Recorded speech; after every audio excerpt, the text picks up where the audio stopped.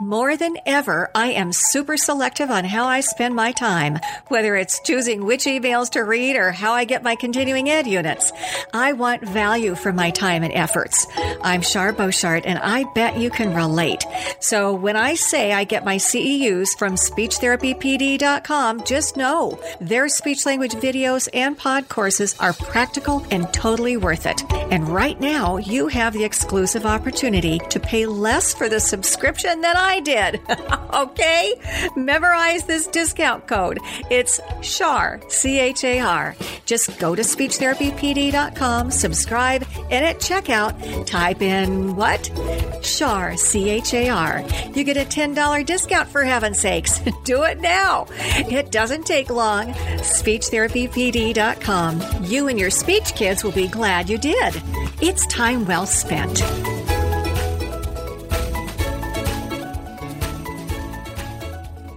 Welcome to the Speech Link. I'm your host, Shar Beauchart, and I invite you to listen and learn practical strategies from experienced experts to take your therapy to the next level.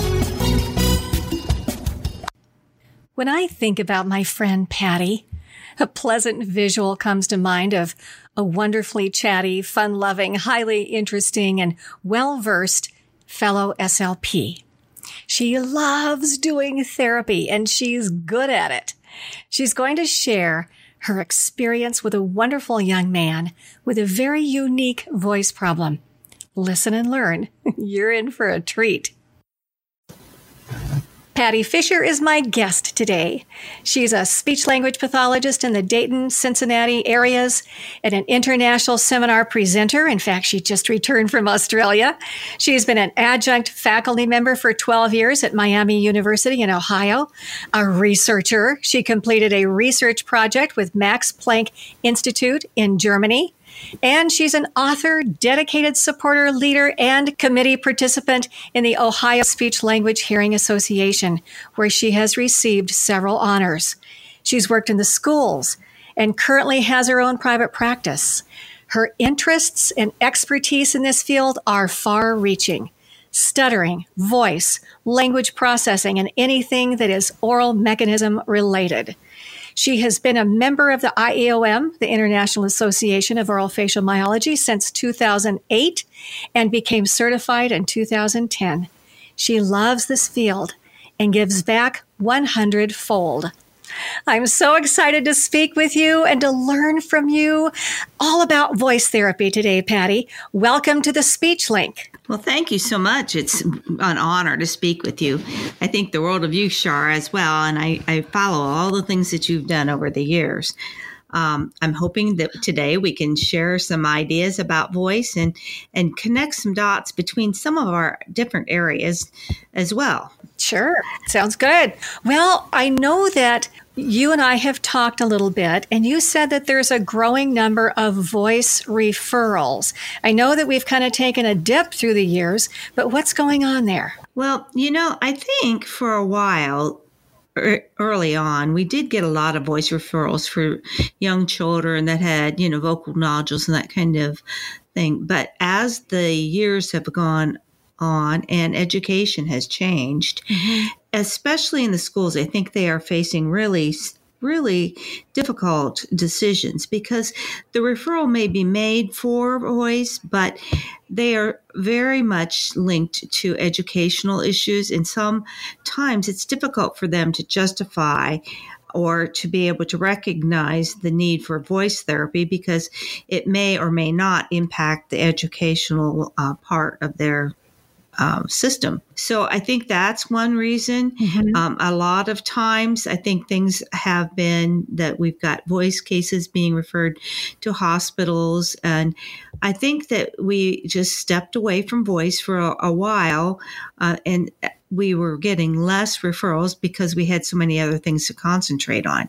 And now I think there's this full circle. We've come back to realize that voice is one of the areas that represents the humans, children, and adults. And it is a very strong and very important part of our communication system. I think now people are starting to realize how it has impact on us. And our everyday communications as well as emotional issues in the way people perceive us has a lot to do with our voice. Mm-hmm. Interesting.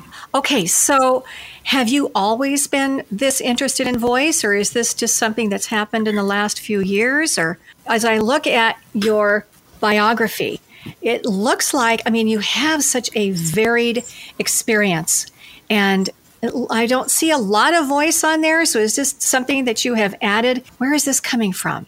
Well, it's interesting you should ask that. Voice was my original love, and I was fortunate where I went to school at Bowling Green State University. I had the best director. His name was Mel Hyman. He was our director, and he was probably the most premier voice instructor there is. He would come into class every day singing and ba ba ba boom, ba ba ba boom, this wonderful, rich voice, and it just always had my attention. And he was authentic in the way that he taught to us. It was my first love, and he really took us down and made us keep notebooks about all different kinds of voice and how it influenced different levels, children, adults. And I feel like that I had a really good experience there.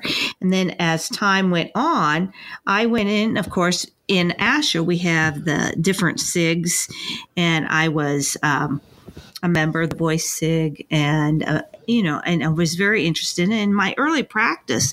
When I first started out, I did a lot of voice therapy, and I was connected to the hospital, and all of my assignments were usually voice related. So that was my original love, and I spent a lot of time. I was even on the Ohio Voice Board. We started some things here, and they're still going strong. I went into stuttering and then into other kinds of phonological things, but I've come back to this recently because I had just gotten my degree in orofacial myology, and I was studying that, and it's got such a clear connection. Mm-hmm. And as life kind of takes its turns, I'm kind of directed in my interest because of the cases that present themselves in my practice. And particularly this one young man, I'd like to discuss a little bit about this.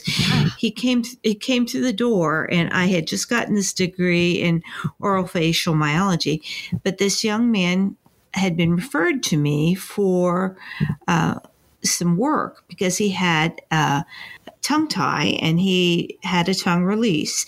And he was 20 years old, grown, strong, handsome young man, but having this tongue release, he came in after a referral for some work to get range of motion and to, kind of correct some speech things. And I was so impressed. As we're working, I'm taking his case history, and the young man, oh gosh, he has had a hard time because his speech was never clear, and he had taken private speech therapy, and his mother had worked with him, and all his relatives had worked with him.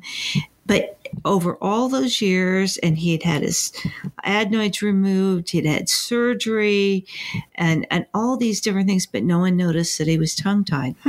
Wow. And it was one of those things where when he went through the door of the dentist office, and the mother had seen a special presentation about tongue-tie, and she asked the dentist to take a look. And lo and behold, he was tongue-tied. Yes. And this particular dentist was specialized in tongue release and lip release, lip flap release as well. And so he was able to do that correction, but he also spent some time talking with this young man, and he knew that there was something more. So he made the referral for the exercises. And as this young man came through the door, here we are, we're working and doing the evaluation, but it was clear as a bell that there was a connection with his voice. He had all these problems. He was having trouble with chewing and swallowing and the positioning of his mouth, but the tongue tie had been so tight that it had affected the way his larynx didn't drop. It was uncomfortable for him. Really? To allow the voice. Yes, it was really interesting. So, of course, as soon as I'm seeing him, thinking, his voice. And I knew I had to go back to all my voice background. And I was so glad I had that background. And I did a voice assessment as well. And so I had started on the one side, looking at the articulation and the oral motor and the range of motion, and realized I needed to jump over here and do the voice part of it. So I did a second set and did his evaluation. And I sent him, of course, to an otolaryngologist because I wanted to make sure that his mechanism was healthy enough to support oral motor exercises as well as vocal exercises.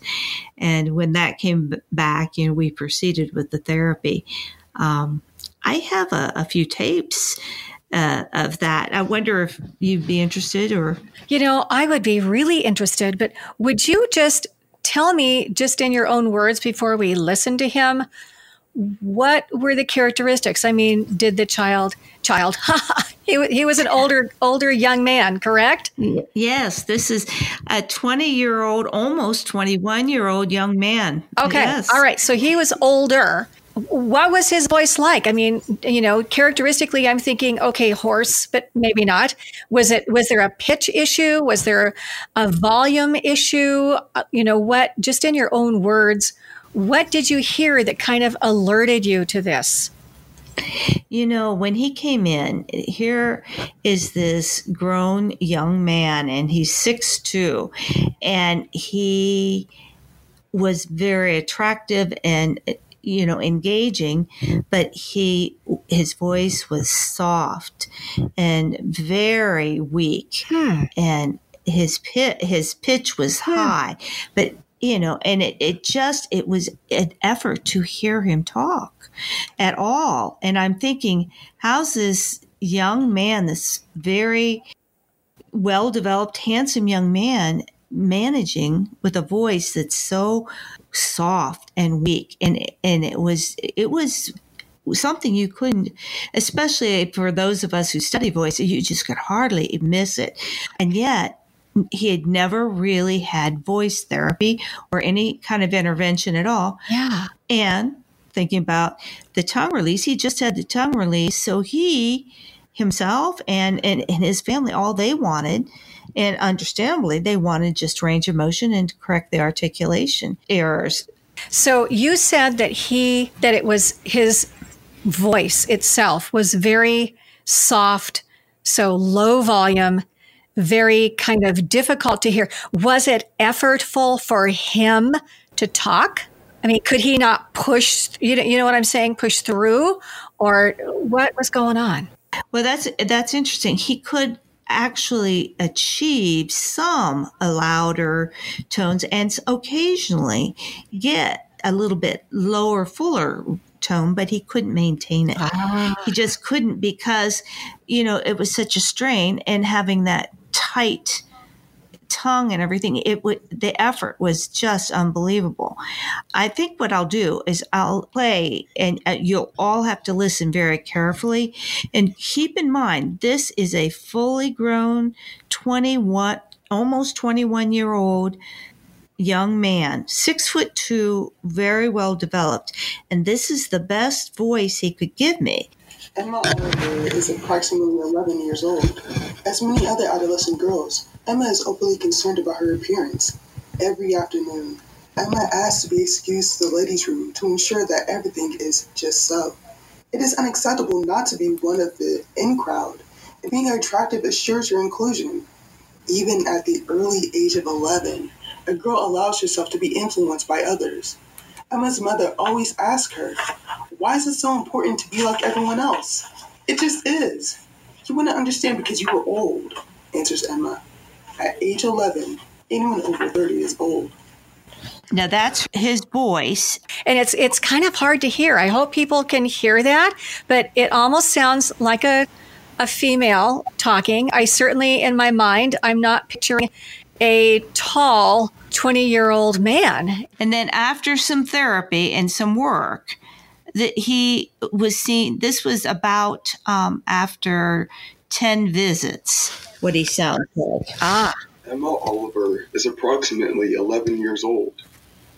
As many other adolescent girls, Emma is overly concerned about her appearance. Every afternoon, Emma asks to be excused to the ladies' room to ensure that everything is just so. It is unacceptable not to be one of the in crowd, and being attractive assures your inclusion.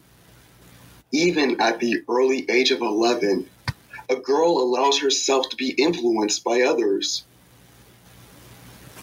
Emma's mother always asks her, "Why is it so important to be like everyone else?" "It just is. You wouldn't understand because you're old," answers Emma. At age 11, anyone over 30 is old. Wow. Now I'm just going to go back one time, just real quickly, to the original. Emma Oliver is approximately 11 years old. As many other adolescent girls, Emma is overly concerned about her appearance.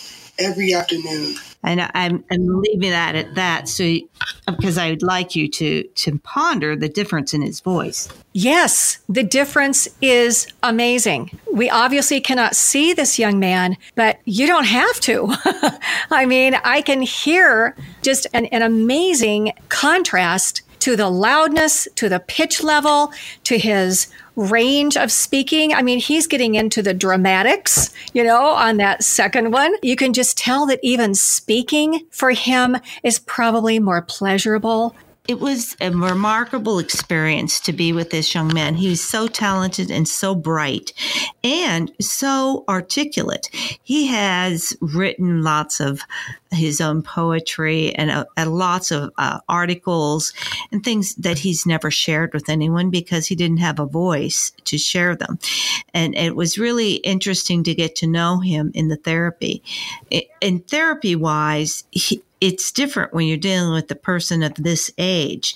They are willing to do the things that you ask them to do as far as, I'm going to need you to go into the medium range. I don't want you to eat or drink things that are too hot or too cold because I don't want you to shock your vocal cords. He was compliant to that. I would ask him, I want you to try to think of everything as medium. I don't want anything too high or too low. I want you to always think of just medium and make your goal that medium so that he could start to relax into it. And we would do exercises. Originally, of course, I did a lot of the exercises with chewing and eating to get him to swallow correctly. And when you swallow, at the very end of your swallow, the larynx goes into the correct position of where it should be for rest. Mm-hmm. And so he would be in the right position at the end of his swallow. And then I would try to help him understand and be able to start off his speaking at that position. It gave him a target and a place that he could measure and something that you have with you no matter where you go. You're going to swallow eventually. And then he would know where he should have his larynx and what it should feel like. We used a lot of exercises, of course, from when I was in Bowling Green with Dr. Hyman. And one of the things I give for Dr. Hyman's approach, he always would encourage us to use our clinical judgment as far as, can you teach the client to recognize his own voice and to recognize the difference between the voice that they're using and the voice that they are hoping to have, and to identify authentic voice. And that was very helpful, especially with this young man, because he really wanted to have a voice that was a little more powerful and represented himself a little bit more positively. And he didn't see himself as a thin, weak person. He saw himself as fully developed and strong.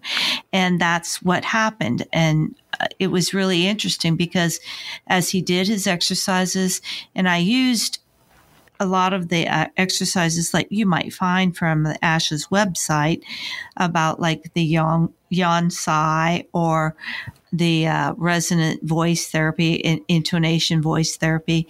I'm also a big fan of Dr. Joe Stemple, and I read everything he has. I think it would be worth it for people to go through those exercises as well. I use parts of them. I don't use everything step by step. I'm not a cookbook therapist. I'm a where you are and what you need therapist. So I admit that I use some from each different approach, and I find that worked better, and it always has worked better for my voice clients. I'm hoping that gives you an idea of how much, I mean, we did a range of things to help him. Char Beauchard here. True story. I just hung up the phone with an SLP that had attended an on-site seminar. She said she loved the seminar, but she forgot to fill out her ASHA participant form. Sounds easy enough, huh? The seminar was 3 months ago, and all the paperwork had been submitted, and ASHA doesn't take late forms. So I said, Linda, you have to file an appeal with ASHA. Then she said, this is a nightmare. I drove 2 hours to get there, 2 hours to get home, and now I have to file an appeal. I felt for her. And then I said, Linda, have you ever heard of speechtherapypd.com? She said, no. I said, just get your CEUs online, girl. That's what I do. You don't have to leave home. They have over 500 hours of video, a huge variety of topics for SLPs that work with children and adults. And if you don't want to watch a video, then listen to the pod courses and get your CEUs that way. Then she said, they're pretty expensive, right? I said, no. Their plans start at $89 a year, for heaven's sake. And then I said, do you want the icing on the cake? SpeechTherapyPD.com has scheduled a CEU cruise next summer to Italy and Greece. Woohoo! She said, okay, I'm looking them up right now. And so should you. SpeechTherapyPD.com. Check them out. Tell your friends. You'll be glad you did.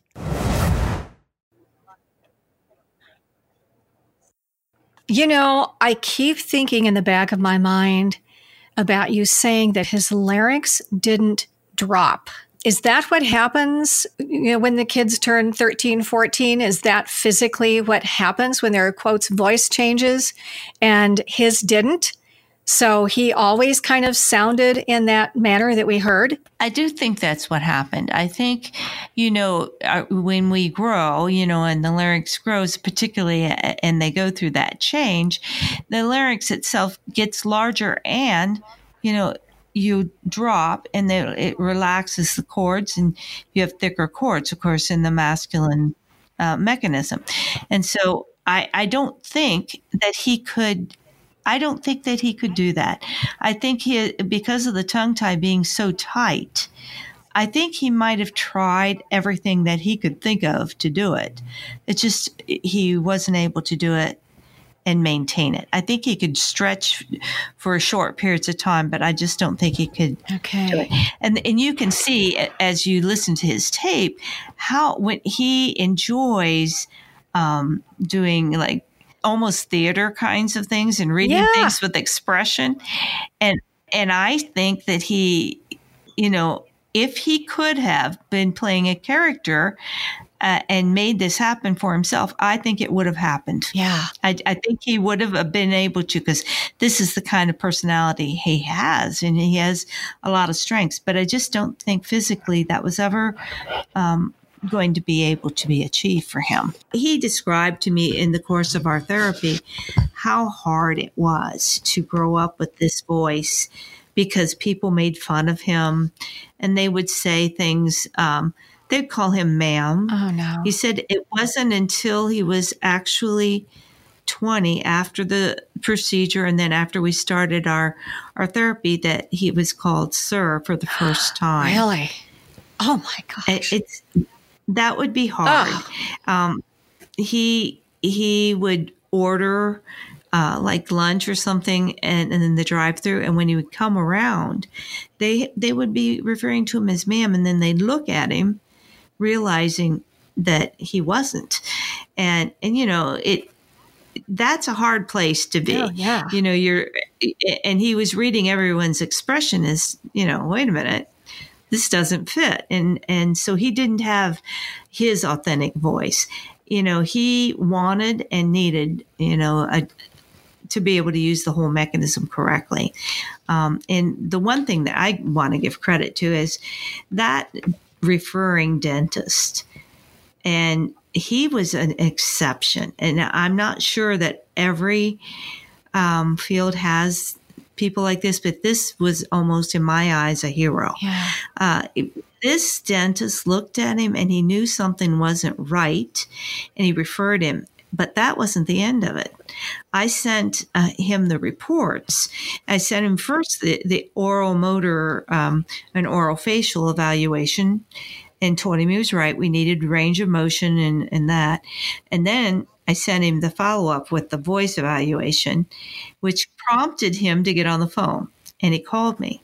And he said, I'd like to come down and see a little bit of the therapy. Wow. So he came, and he came to watch the therapy of this young man and sat there for a half day. And that's pretty unusual to take a whole half day of your time, watch that therapy. And then he said to me at the end, he was so grateful. He says, because so often when you do a tongue release or you do something, that's the end of it. You don't get to see what happens.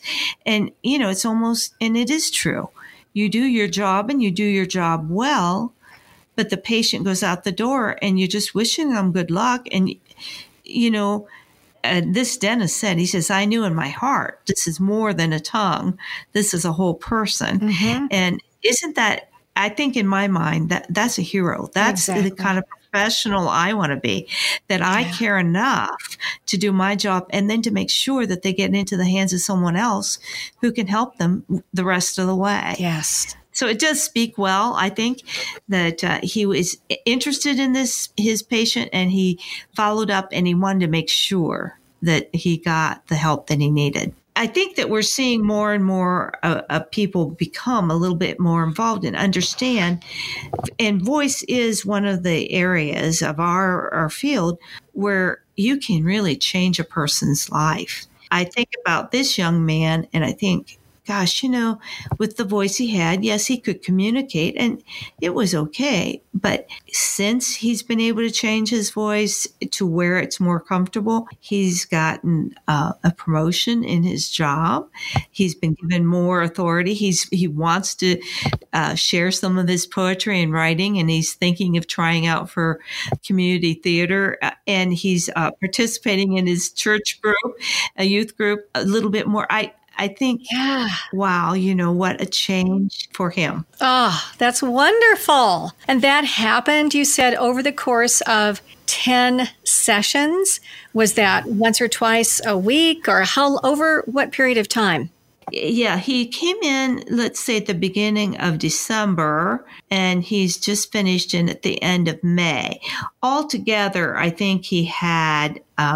it was close to 20 sessions altogether. Okay. But the change of the voice was from the second day reading that you had to actually altogether there was 11 sessions in between there. Okay. So that voice changed. But even as you're changing, now maintaining it, he needed the additional time to try to transfer it into every day and to use it.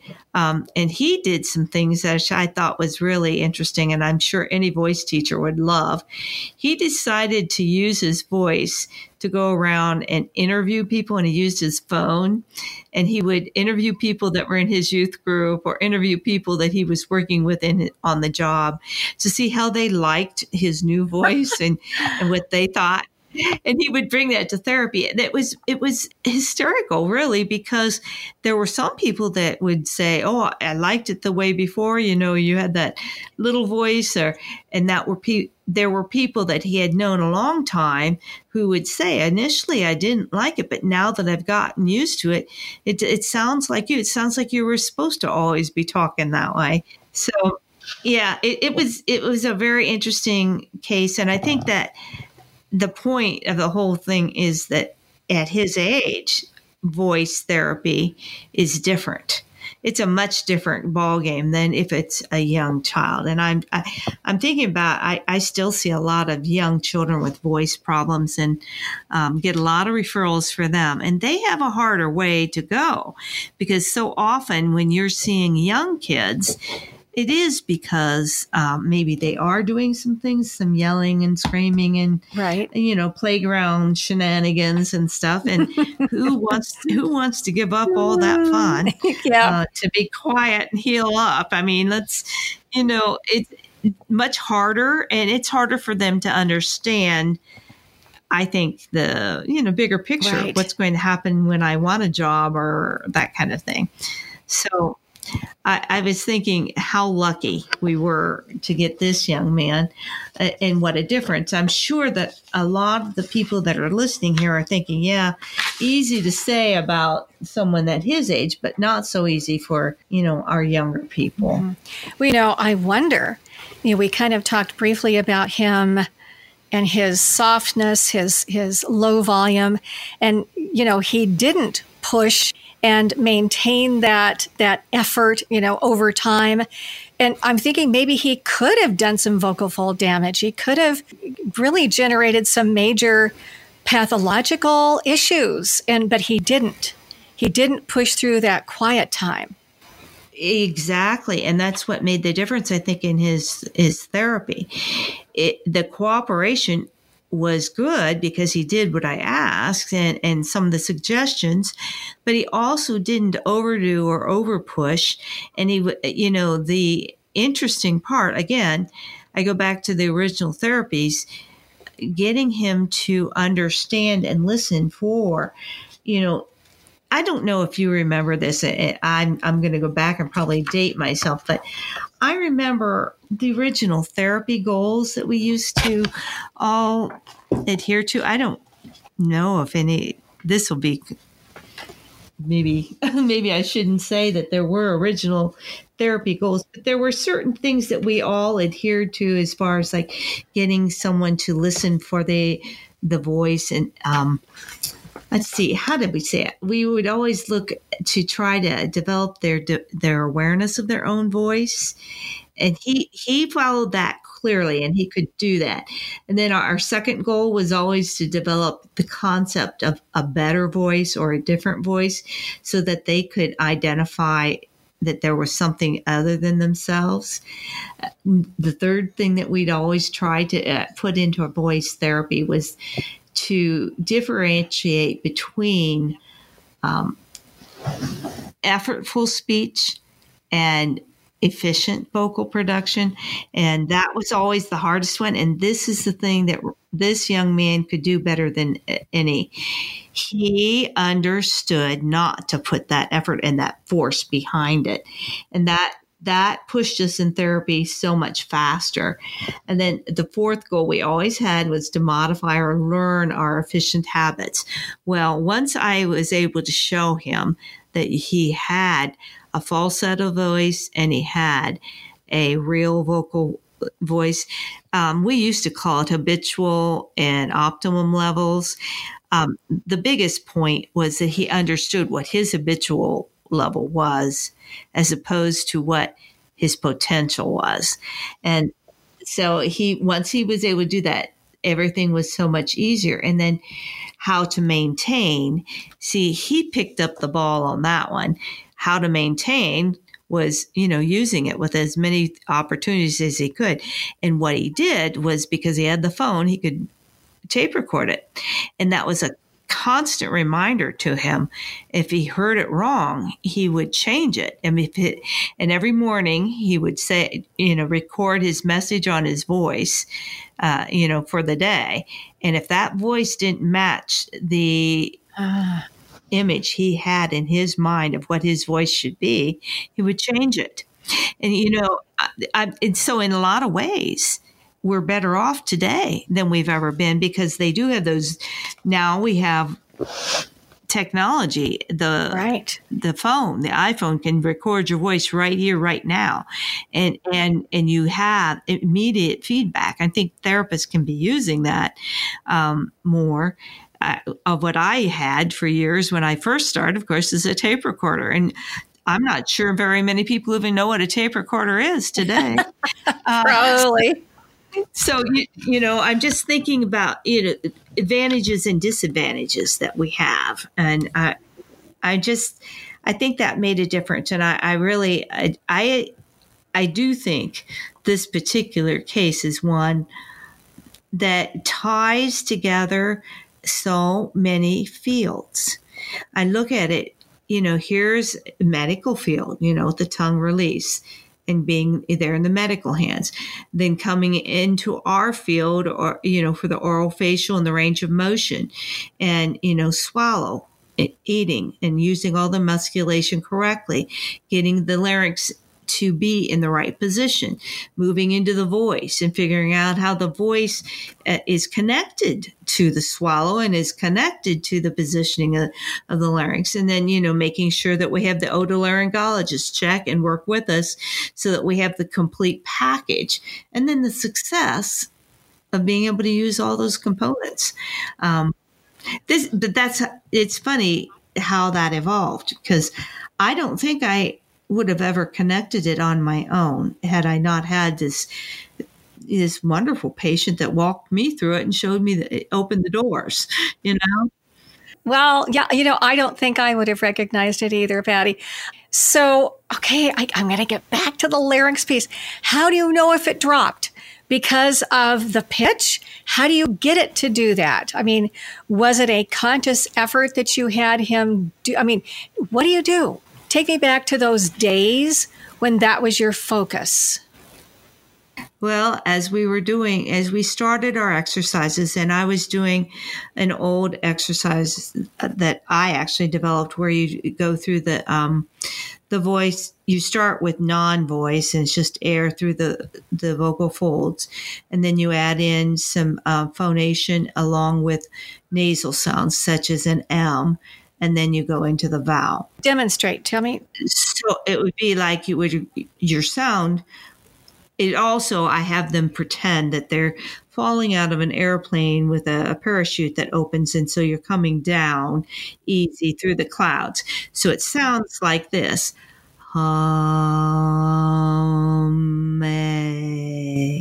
So you're getting it breathy. There's nothing harsh about it. Now I'm doing it lower, and I did it lower intentionally for him so that his target would be to kind of do that. And as he was doing this, we go through the vowels. So I'll do one set for you. Ha, me. Ha, me. Ha, my. Ha, mo. Ha, moo. After they go through this and they're working with you, then you move to just with the H and the vowel, and then the M and the vowel, and then just the vowels. So you're slowly but steadily moving toward engaging closure of the vocal folds. And as I'm doing that with him, I'm auditorily influencing him for a lower pitch. I'm also kinesthetically influencing him, because that image of falling out and having the parachute and floating down is, the feedback is relaxed and that kind of thing. And then I helped him But I had physically just gone along the outside of his throat to show him where his larynx rests at the end of his swallow. So he knew what the target was. And then he was putting his own hand there, and he would feel that. And then he would feel the vibration of the chords, and he knew. And he could auditorily hear this as well. So, and that, strangely enough, he had that. By the fourth session, he was able to give you that. But he couldn't maintain it, of course, because he wasn't used to it. But does that give you an idea of how? I can envision that. I mean, that gives me a visual image. I can feel myself relaxing, which of course I would think is what you want. Right. So because nothing's going to move if there's tension down there. And another point that we did, I always start these exercises and they're usually laying down so that there's no other muscle involvement.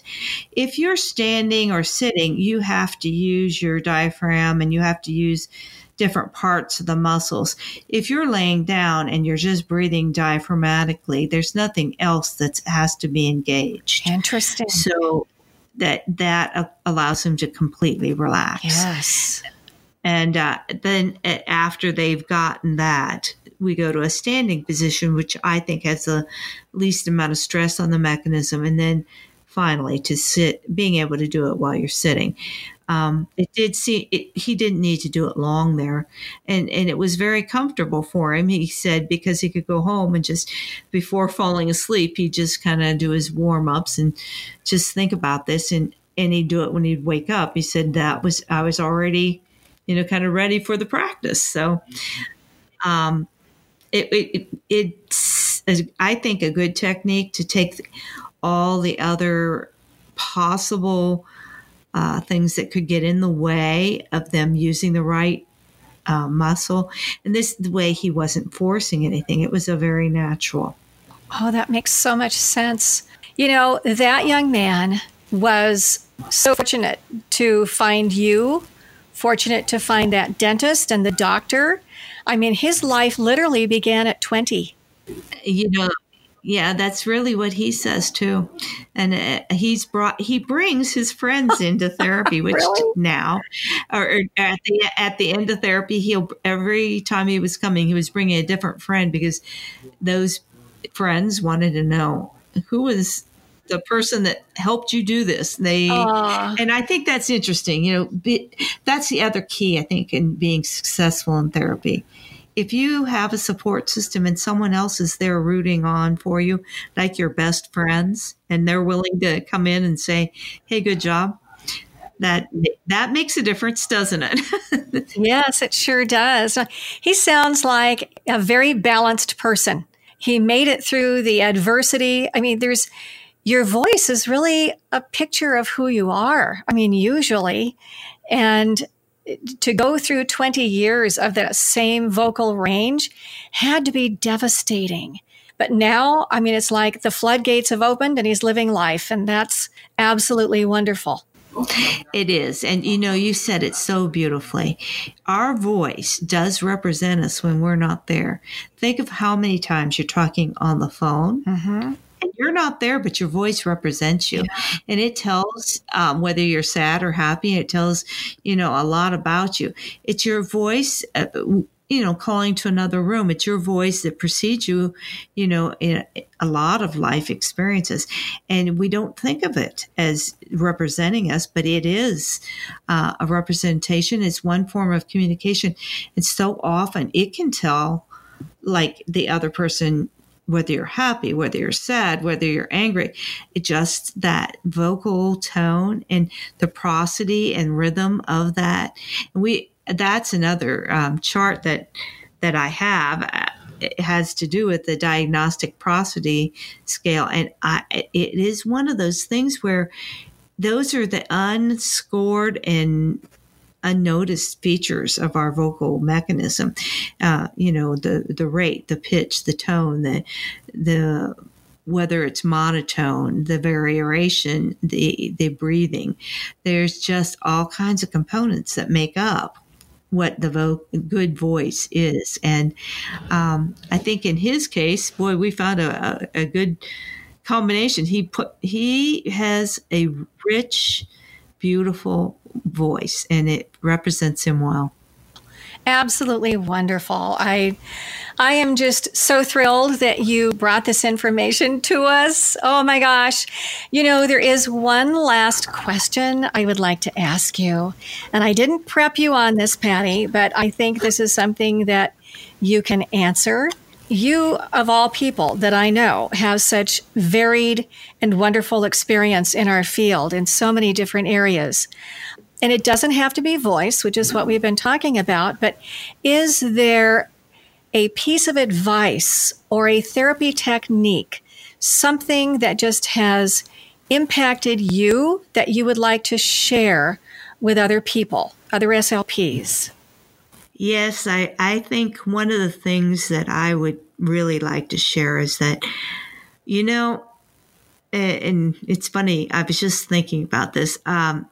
I think that the reason I love this field so much is that I never let it get old. A lot of people get into their niche and they stay there. And that's good. They're very good at what they do. But for me, I'm not sure my attention level's normal.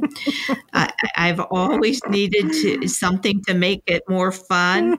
And when I look at my field, what I did, now that I'm old enough to look at it, I went into different areas and I studied it because I just had a passion. I needed to study and learn everything I could about voice. And then I got distracted, and I remember getting so interested in stuttering, and I went into that, and I was in the stuttering SIG, and I did LIDCOM, and I got special training there, and I loved those people too, and they were wonderful, great mentors, and then I got distracted by phonology. And I started to study that, and I got into their SIG, and I all this information, and then darn, orofacial people started to talk, and I thought, well, what are they arguing about? And I got interested in that. And then I started to study, and I thought, oh, wait a minute, how can anything, be all of the things when I got interested in them for one reason or another? They were all in the moment of their controversy, and people were arguing about whether it was valid or it was invalid, or, should we be looking at it? Was it something we should do?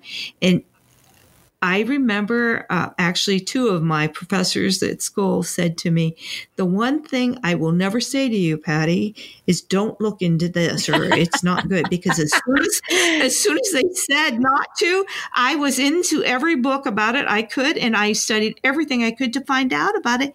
I even went and would study with the person they would say was the questionable person to be with, because I wanted to know. I've always found this to be true. If I go to any lecture or I talk with any person, if I get one new idea or a different idea, I feel like it's been a success. Yeah. And I honest to God, look forward to every single day. I get up and I can't wait to get in to see my patients and clients, because I have a new idea that I think might be helpful. And I don't know where else you can go and what else you can do. And what are in profession wise, where you can actually jump out of bed looking forward to the day. And I have that. And I'm so grateful for that. That's the truth. That's the absolute truth. Yes. Oh, I believe it. And I hear it in your voice. So from what I just heard you say, the advice is keep learning, keep growing, so that you can contribute to others. And as you are contributing to others, it comes back to you. Oh, absolutely. That's the truth. Yeah. You got it right there. Yeah. I hope someone else can enjoy their career as much as I have. I really hope that the young ones coming along and that they'll be open to this and learn. Yes. Because And you go home with feeling good about what you did every single day. Yes. It's a wonderful feeling. Yes. Oh, yes. I mean, yeah. The thing is, it's a process. I mean, learning is a process. And yes, we go to the seminars, we read the books, we read the articles, we go online. But mostly, I tell you, I learned so much from my kids. When I was, I'm not doing a lot of therapy right now, but I learned so much. If you keep your eyes and ears and brain open, we learn from them as to what to do, what not to do, but mostly why. Right. And, I have found that in diagnostics as well as therapy, if you really pay attention, usually the client tells you what is wrong. And I found that every patient and their parent they really have a handle on a lot of the things that are going on if we listen carefully. Now, they don't use the words that we do, but they use their words. And if you take the time to really listen to it, they are a lot more in tune with what is wrong and how it's affecting them than and it can really improve your therapy. I've found they also, once they give you those keys, and if you are astute and listening to their real story as to what's going on, your therapy will be better. You have better ideas in planning, and they will also trust you in doing what's necessary in the future. I was trying to think about, there were some questions when you're planning therapy that might be, related to this. I think that we wanted to always, and I always find this in the young therapists that I'm trying to mentor, when I'm trying to get them to feel more comfortable, one of the things they'll tell me is that they know how to give the test and they know how to score and they can get that number, but they're just not comfortable as to planning the course of therapy. And one of the things that I found, and this relates a lot back to voice, I always go back afterwards and I sit and ponder. I'm looking at all the data and I'll ask, what is the cause of this disorder? And is that cause still there? Or do they need to modify that or eliminate a particular cause or factor? And then what's the underlying physiological issue associated with that? Like the relationship to the subsystems, like the voice, the respiration, phonation, or resonance. And then how are the subsystems, interrelated for the presence of that disorder? That's one way of looking at it. And as I've mentioned, the last thing that I have been most recently studying has been orofacial kinds of things. And this is my big aha moment, Shar. I'm going to share it with you right now. Okay, good. This is my big thing right now, and I'm hoping that some other therapists will come in and help me sort this out. But I've found that the biggest thing is to understand the primary function of things. And it just came to one day, I know that we're born and the heart just beats. We don't have to think about it. We don't teach it. It's a primary function to live. Right. And there's the primary function of breathing. I don't teach myself. I just breathe. And I have that mechanism, and there's things there that work together. Right. And they just work. I'm not thinking about it. And I swallow. It just swallows. I'm not teaching that. Yes, we have the beginning part of the swallow that we can teach and alter and stuff, but a primary function is just swallowing to live, swallowing your food, swallowing your saliva, breathing for air, heartbeat, brain function, that kind of thing. Those are primary. Our mechanism, the human condition, all animals have those primary functions, but we're so smart that we took those primary functions and we taught our function our mechanisms to do secondary features, such as speech. And it's an overlaid function. We taught ourselves to voice. We taught ourselves to make facial expressions. We taught ourselves to smile, to grin, to make different other communication systems. So we're dealing really most of the time with the secondary features. Those are overlaid features. But what we're missing in our therapy, I think, is to look at the primary functions. We need to make sure that all the primary functions are in order and functioning. And then we can teach to the secondary or the overlaid functions much easier. Okay. And I'm thinking that is important, and I'm hoping that that's not just a random thought that came to me. I think it had to be that after going through all these different specialty areas and belonging to all the different SIGs and getting to know all these really smart people who know all this, suddenly I was able to think, this is what they've been trying, all the different parts have been trying to teach me all along. Yes. That we need to look at our primary function and then our secondary and overlaid functions, and we'll be much more efficient and more effective as therapists. I just think it's coming together. I only need another 60 years to be able to really get good at this. No, I love that concept, and that does kind of segment what we're all about as far as the oral mechanism, because that overlaid piece, there's like no specific mouth part whose primary function is to produce speech. You have all of these other little primaries that contribute to it. Exactly. And so you look at those parts and pieces as they relate to the big overlaid functions that we work with.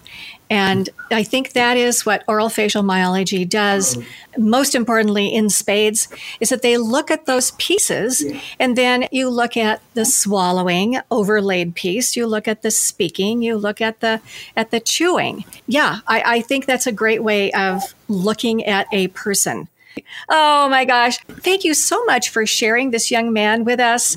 And it's just thrilling what has happened to him and that you got to be a part of his life. Thank you for sharing that with us. And I'm hoping that somebody picks up on this audio, on this podcast, this podcourse, and kind of recognizes that within somebody that they're working with. And that would just be absolutely wonderful. So, I might even have to have you come back here, Patty.